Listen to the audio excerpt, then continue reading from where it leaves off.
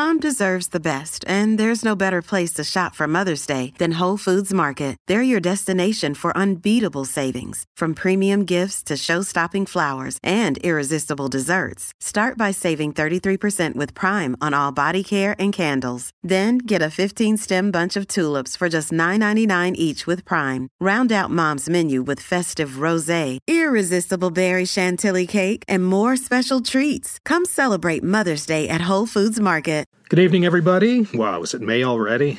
Laszlo Montgomery here with another CHP episode, number 273, since the Royal We began this long-running family program back in June 2010. Ah, the good old days. In this episode, I'd like to start a whole new series that's going to run for the rest of this year and next year as well. As of last night, when I checked, if you include Taiwan, there are still 23 provinces, 5 autonomous regions, 4 municipalities, and 2 special administrative regions that make up the People's Republic of China. And starting from this episode, we'll look at them all. But not all at once. Otherwise, I may as well change the name of this show to the Chinese Provincial History Podcast. We'll still keep the whole random topics format going like we always did. And every now and then, I'll present one of these histories of the provinces. So you can hear the same old history of China told a couple dozen times, but from the unique vantage point of each individual province. It's only fitting that I begin with Henan. Many years ago, when I was still in the business of flooding the U.S. market with low-priced, made-in-China products, I was in New York for a trade show, probably the National Stationery Show at the Javits Center. As usual, I was there with a number of colleagues from the head office in Ningbo in tow, and I'm guessing that it was most likely following another fine dinner at the Tang Pavilion on West 55th, or Wuliangye on West 48th Street, that we found ourselves wandering around Times Square. And I'll never forget, among the many advertisements flashing from the buildings surrounding the square, there was one from the Henan Tourism Bureau. And the billboard said something to the extent of, "Visit Henan, where China began."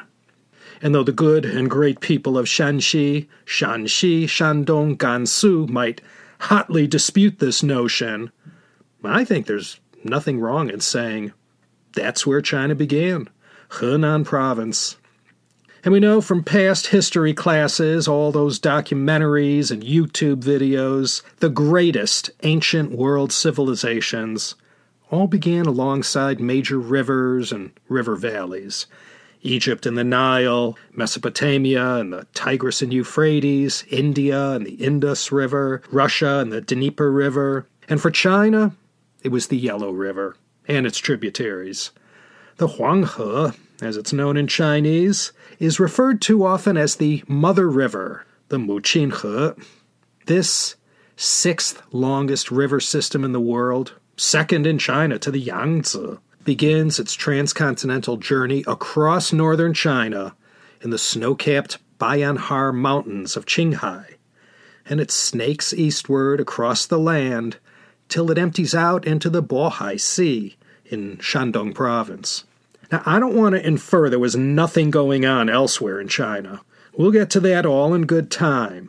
But as far as the Huaxia concept of the Chinese nation, all these tribes that lived along the Yellow River, their culture and mythology that claimed a common ancestor, the Yellow Emperor, this is where it all started. Elsewhere, yes, but most definitely in Henan. Henan province today, it's a little over 64,000 square miles, or about the size of the U.S. state of Wisconsin, or a bit larger than Tunisia. Whereas the dairy state only has a population of about 6 million, Henan weighs in at about 95 million people. And if every Henan resident went back home from the places all over China and Asia where they work, the number's over 100 million. Population-wise, Henan, if it were its own country, would rank among the top 20 countries in the world. To give you the basic lay of the land, Henan is mountainous to the west and one massive floodplain to the east. And this plain straddles the many river systems that watered all these earliest Neolithic cultures and Bronze Age civilizations, allowing them to thrive so early in humankind's development. And like floodplains are wont to do, aside from serving as one of the breadbaskets to the nation, they were the site of untold numbers of destructive floods that punctuated the glorious timeline of Henan history. Henan's mountains included the Taihang Mountains in the northwest, Funyo Mountains to the west, and in the south, the Dabie Mountains separated Henan from its southern neighbors of Hubei and Anhui. The three main river systems of Henan were the Yellow River in the north and northwest, the Huai to the east and southeast, and in the southwest of the province were the Tang and Bai rivers. Funny thing about Henan is that the name of the province is misleading. He means river, and in this case, the Yellow River, and Nan means south, so Henan means south of the Yellow River. But if you look on a map, you'll see the Yellow River runs right through the north of the province. This land, in the most ancient texts written during the Zhou dynasty, was called Zhongyuan, or Central Plain. It's also called Zhongzhou, meaning Middle State. Up till now, the CHP has yet to cover any of China's Neolithic cultures. We'll look at them all before the last province is introduced. But as far as Henan is concerned, there were four: Peiligang, Yangshao, Longshan, and Arlitou cultures. They all thrived in Henan. So let's start with them.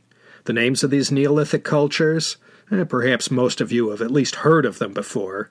The provinces of China hadn't been delineated as we know them in our day, so while they were mainly located in one region, some of them spilled over into adjacent provinces. And during these most ancient evenings in Chinese history, 3,000, 4,000, 5,000 or more years BCE, archaeologists, anthropologists, other scientists, and historians as well have studied the significance of every artifact that has been dug out of the ground in Henan and have drawn certain conclusions about the development of those places and have slowly filled out the timeline of Chinese history.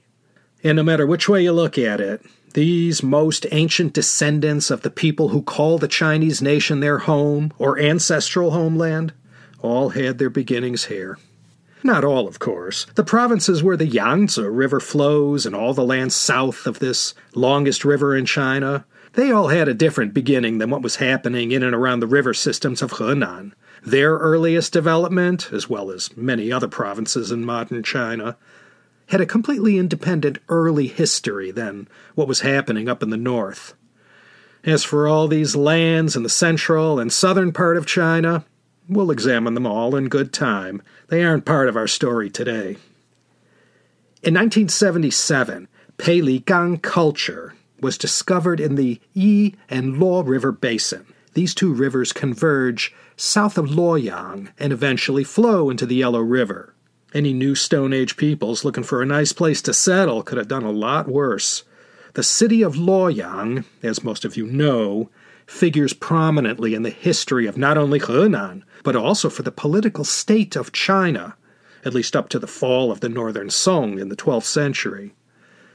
Peiligang culture is as far back as you could reliably go in Chinese civilization, roughly 7,000 to 5,000 BCE. So much history happened in Henan, and so much has been discovered in just the last century and a half. But there's still much more in the province that hasn't been unearthed yet, and will keep archaeologists busy there for centuries to come. So in Henan province, this is where it all started to happen in China, 10,000 years ago. So much has been learned from the major discoveries beginning in the 20th century that has enhanced the notion espoused by the Henan Tourism Authority that this province is indeed where China began. Let me quickly mention one thing, though this was not part of the thriving Peiligang culture in the north of the province. In 1986, archaeologists found China's oldest musical instrument. It's known as the Jiahu Gudi and was dated to about 7,000 BCE. They found this in the center of Henan in Wuyang County along the Shahe River. And this flute was made from the bone of a crane. And like so many of the objects unearthed, you can see this flute up close on your next visit to the Henan Provincial Museum. Peiligang culture gave way to one of the more familiar names we remember from China's prehistory. This is Yangshao culture, first discovered in 1921. There's more than one version as to the dates when Yangshao culture flourished. 5,000 to 3,000 BCE is as good an educated guess as any. It stretched from Gansu in the west to Shandong in the east, passing through the Wei River Valley of southern Shanxi. Yangshao culture was famous for their painted pottery with geometric designs and humans and animals. And if you remember from that old CHP 179 episode on the ancient history of silk, the earliest fragments of silk from the Bombyx mori moth were found in Yangshao archaeological sites. So China's discovery of silk, one of their signature products to this very day, had its start during Yangshao culture that flourished in Henan along the banks of the Yellow River. There were hundreds of Yangshao settlements. Some had higher levels of sophistication than others that could be seen in their pottery designs. But in these pre-literate civilizations, we mostly rely on what the relics dug out of tombs reveal to us. Compared to what we started learning in the literate Zhou dynasty, it's slim pickings, man. Elsewhere in the world, the final centuries of Yangshao culture saw the emergence of Sumer in Mesopotamia and the uniting of Lower and Upper Egypt by Menes. Hieroglyphics are first getting written down. 3760 BCE, the Jewish calendar began. After Yangshao culture came the other well-known time period that many of us have at least heard of. This is Longshan culture, also known as black pottery culture because of their most distinguishing relics, their high-quality black pottery, some of it polished and eggshell thin. Longshan, or Dragon Mountain, was located just east of Jinan. Therefore, Longshan culture, roughly 3,000 to 2,000 BCE, is mostly associated with Shandong province, but there were also similarly sophisticated Longshan settlements going on in Henan and Shanxi. Henan was located in the middle reaches of the Yellow River, and Shandong in the lower reaches. Those were the main locations of Longshan culture. They hadn't started building city walls yet in the time of Yangshao culture, but they had them in Longshan culture about 4,000 or 5,000 years ago in China. That's when human beings from different parts of the land started beating up on each other, and defensive walls first began to be built for protection. The last of these major Neolithic cultures of northern China was called Arlitou. Not everyone is in agreement on this, but there are some rather compelling arguments that equates this Neolithic culture with the mythical Xia dynasty. The approximate dates of Arlitou culture are 1900 to 1500 BCE, which sort of blends together with the dates of the Xia, 2070 to 1600 BCE. It was mostly located in Henan, but also spread next door to Shanxi. It was discovered in 1959. The earliest dings in Chinese history came from this period. These Shang and Zhou-era bronze vessels, called dings, appeared in all shrines and were used for all kinds of court rituals and ceremonies. These ding vessels are one of the most recognizable icons of ancient Chinese history. And what followed these Neolithic cultures, Peiligang, Yangshao, Longshan, and Arlitou, was the beginning of Chinese recorded history. And in these mid to late Bronze Age times, when the total world population was some 60 million people, Henan province took center stage. Again, as we get to other provinces, we'll take a quick look at their prehistory and how things began to unfold for them during the second millennium BCE and before. Though this has never been proven, the Henan people, not to mention the provincial government as well, claim that their province is the birthplace of Xuanyuan, someone much better known to most as the Yellow Emperor. He's called the common ancestor of all Chinese and the founder of China's magnificent culture. he united all the disparate tribes living all along the river systems and taught a myriad of skills that allowed these Huaxia people to live long and prosper. He also taught his people about the cultivation of crops and developed a lunar calendar. The tomb of the Yellow Emperor is said to be located in Shanxi, and the official worship of Huangdi, as he's known in Chinese, is carried out in this neighboring province of Henan. If you ask Sima Qian, the grand historian himself, the Yellow Emperor lived from 2697 to 2597, the time of Gilgamesh in Sumeria, the beginnings of the Old Kingdom in Egypt, the pyramids of Senefru. Half a century after the passing of the Yellow Emperor, Senefru's son, Khufu, would start building his Great Pyramid that stood 481 feet at its topmost point. These times, when the Yellow Emperor was doing his good deeds, were the earliest centuries of human civilization. Sima Qian considered the Yellow Emperor to be more of an historical person and not as legendary or mythical as Fuxi, Nuwa, and Shennong. The Xia dynasty, the Shang dynasty, the legends and history for both of these kingdoms all happened in Henan. As far as the future Chinese nation went, Henan was the epicenter. Following the legendary reigns of the most revered of all sage kings, Yao and Shun, came Yu the Great, 2123 to 2025 BCE. His early days were spent in Shanxi province, not Henan.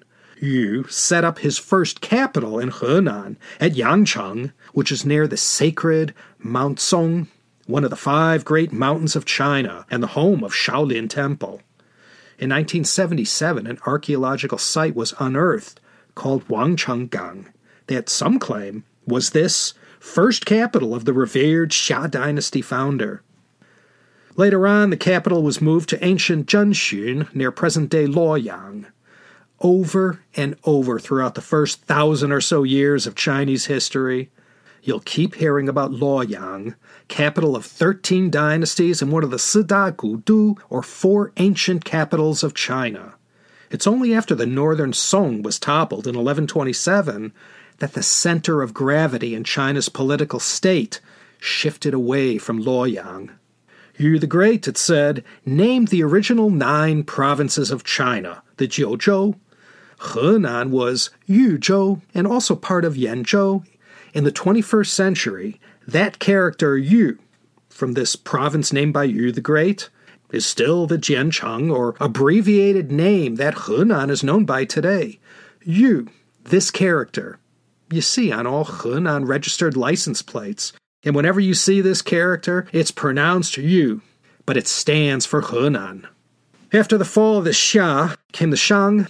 During the 5.5 centuries of this first Chinese dynasty, for which there is a written record attesting to its history, there were 3 capitals: Yanshi, just east of Luoyang; Zhengzhou, the present-day capital of Henan province; and most famously at Anyang, where the oracle bones were discovered at the ruins of Yin at the beginning of the 20th century.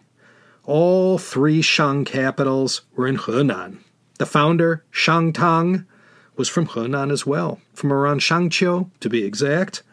One little interesting thing about the Shang dynasty and Henan province, the word for China in Mandarin is Zhongguo. Well, it's believed the derivation for that name came from one of these 9 states that comprised the Shang, and one of them was called Gu Yu Guo. Gu, it just means ancient. So this state of Yu, though not a long-lasting entity politically, was nonetheless physically located in the geographic center of the Shang lands and was known as Zhongguo, or the Middle Kingdom, or Middle State, for that reason. King Tang, the Shang founder, had as his first prime minister a man named Yi Yin. Besides being a wise and capable prime minister to his king and helping him in the overthrow of the Xia, he's also known in Chinese popular culture as the Chushan, or culinary god. As the legend goes, Yi Yin supposedly cooked his way into Shang Tang's life as his personal chef. He was the first one in Chinese history to note the Wu Wei, or 5 flavors of Tian, Suan, ku, la, and xian, sweet, sour, bitter, spicy, and salty. I'm not making this up, ladies and gentlemen. This is all straight out of the annals of Master Liu, the Liu Shi Chunqiu. Master Liu Buwei had quite a bit to say about the culinary skills of Yi Yin. So he's considered not only the Chushan, but the father of Yu, or Henan cuisine. Let's pull over a moment and discuss Henan cuisine. There are several signature dishes that make up Yu Cai, or Henan cuisine, the one that's considered to be the oldest of all Chinese cuisines. Aside from several traditional ancient palace dishes that made it down to today, there's many dishes that borrow from the best of the surrounding provinces of Henan. One friend of mine in Kaifeng told me every dish seems to have onions and the main meat is pork, and for soups they use mutton and lamb. What are the two best Henan dishes? I guess maybe hula tang, or hula soup, and the famous Luoyang water banquet, or shui xi. Hula soup, a breakfast favorite in Henan, or so I've been told, is eaten with a kind of flatbread and other kinds of bread similar to green onion pancakes, but not the same. It's a very hearty, thick soup with a unique blend of spices, very peppery and spicy, as the hula name indicates. The water banquet, that is quite a legend attached to it. I don't know if this is the most representative dish of Yu cuisine, but it's probably the most famous dish in Luoyang, at least. This isn't something that you eat every day, like the Vietnamese bo bai mon. It's a once-in-a-while kind of thing. The Luoyang water banquet, don't order it if you're running to catch a movie or have to be somewhere at a certain time. It's a 24-course meal, and as the word shui indicates, there's a lot of soups that go with this gastronomic experience. There are 8 cold and 16 warm dishes. 8 plus 16 equals 24. All the warm dishes, they're either a soup or some kind of dish that's heavy on the gravy. The 24 dishes are served in 5 courses. No plates, all bowls. 4 of the 5 courses are served 3 dishes at a time, 1 big and 2 small. The big dish would be more substantial than the 2 smaller ones that accompany it. The 5th course consists of 4 dishes, referred to as the end dishes. If you'd like to see this for yourself, you could go to YouTube, Youku, or any of your favorite video channels. You could see it for yourself. There's a couple good ones. I'll put links to them in the show notes. And just as water flows from one place to the next, so it is with these dishes, one after the other. Just as you finish them, they flow like water in front of you. If you lived in Luoyang and you were showing a good time to some VIP or out-of-towner, at least in the olden days, I don't know about now, the shui xi water banquet was how you wined and dined them. Yi Yin, the culinary god, the Chushan, he had nothing to do with this. This comestible pageant came much later, during the Sui, towards the end of the 6th century CE. The Tang followed the short-lived Sui, so this water banquet somehow got associated with Empress Wu Zetian, and what was originally a more simple style of eating became more upscale and fanciful, and henceforth was known as the Empress Wu Banquet. And during the Song, it was known as the Luoyang Banquet. What else is there? There's a special Shaobing that's a Henan specialty, Wuxiang Shaobing, 5-spice Shaobing. A Shaobing, it's a kind of a pocket bread that you can stuff ingredients inside. It's like a pita, but just in functionality. The Henan version adds 5-spice to the flavor, and it's quite fragrant. There was plenty going on in Henan province during the Zhou dynasty. During this last of China's Bronze Age dynasties, the capital was located first, not far from present-day Xi'an, in Shanxi province. After the fall of the Western Zhou in 771 BCE, it was moved east to Luoyang, then called Wangcheng, the king's city, and this became the center of the Eastern Zhou dynasty. The Western Zhou, centered around Xi'an, Eastern Zhou in Luoyang.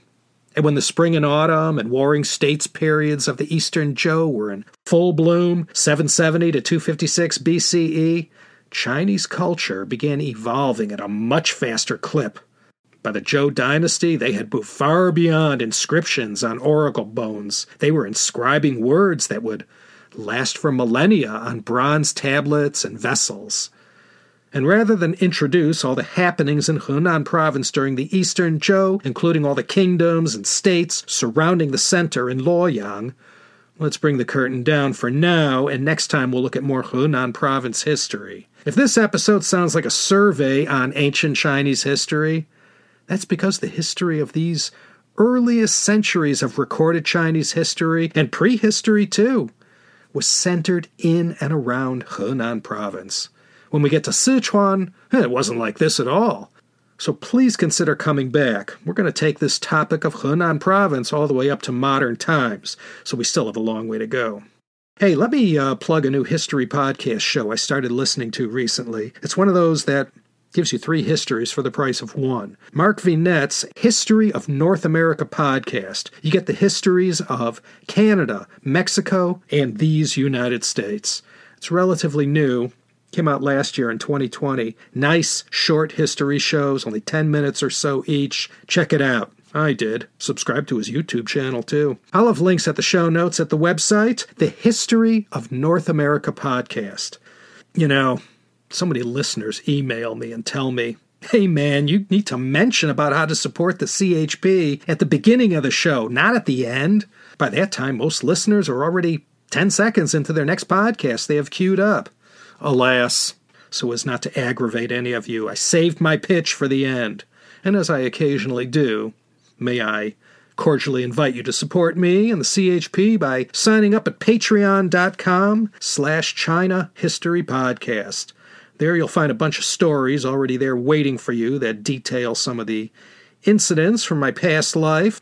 There's more being added all the time. And furthermore, whenever I get these CHP episodes finished a little early, you can always get an early listen a few days prior to the millions and millions of others who must patiently wait for the next regular scheduled offerings from the CHP every other Sunday, 5 p.m. Pacific Time.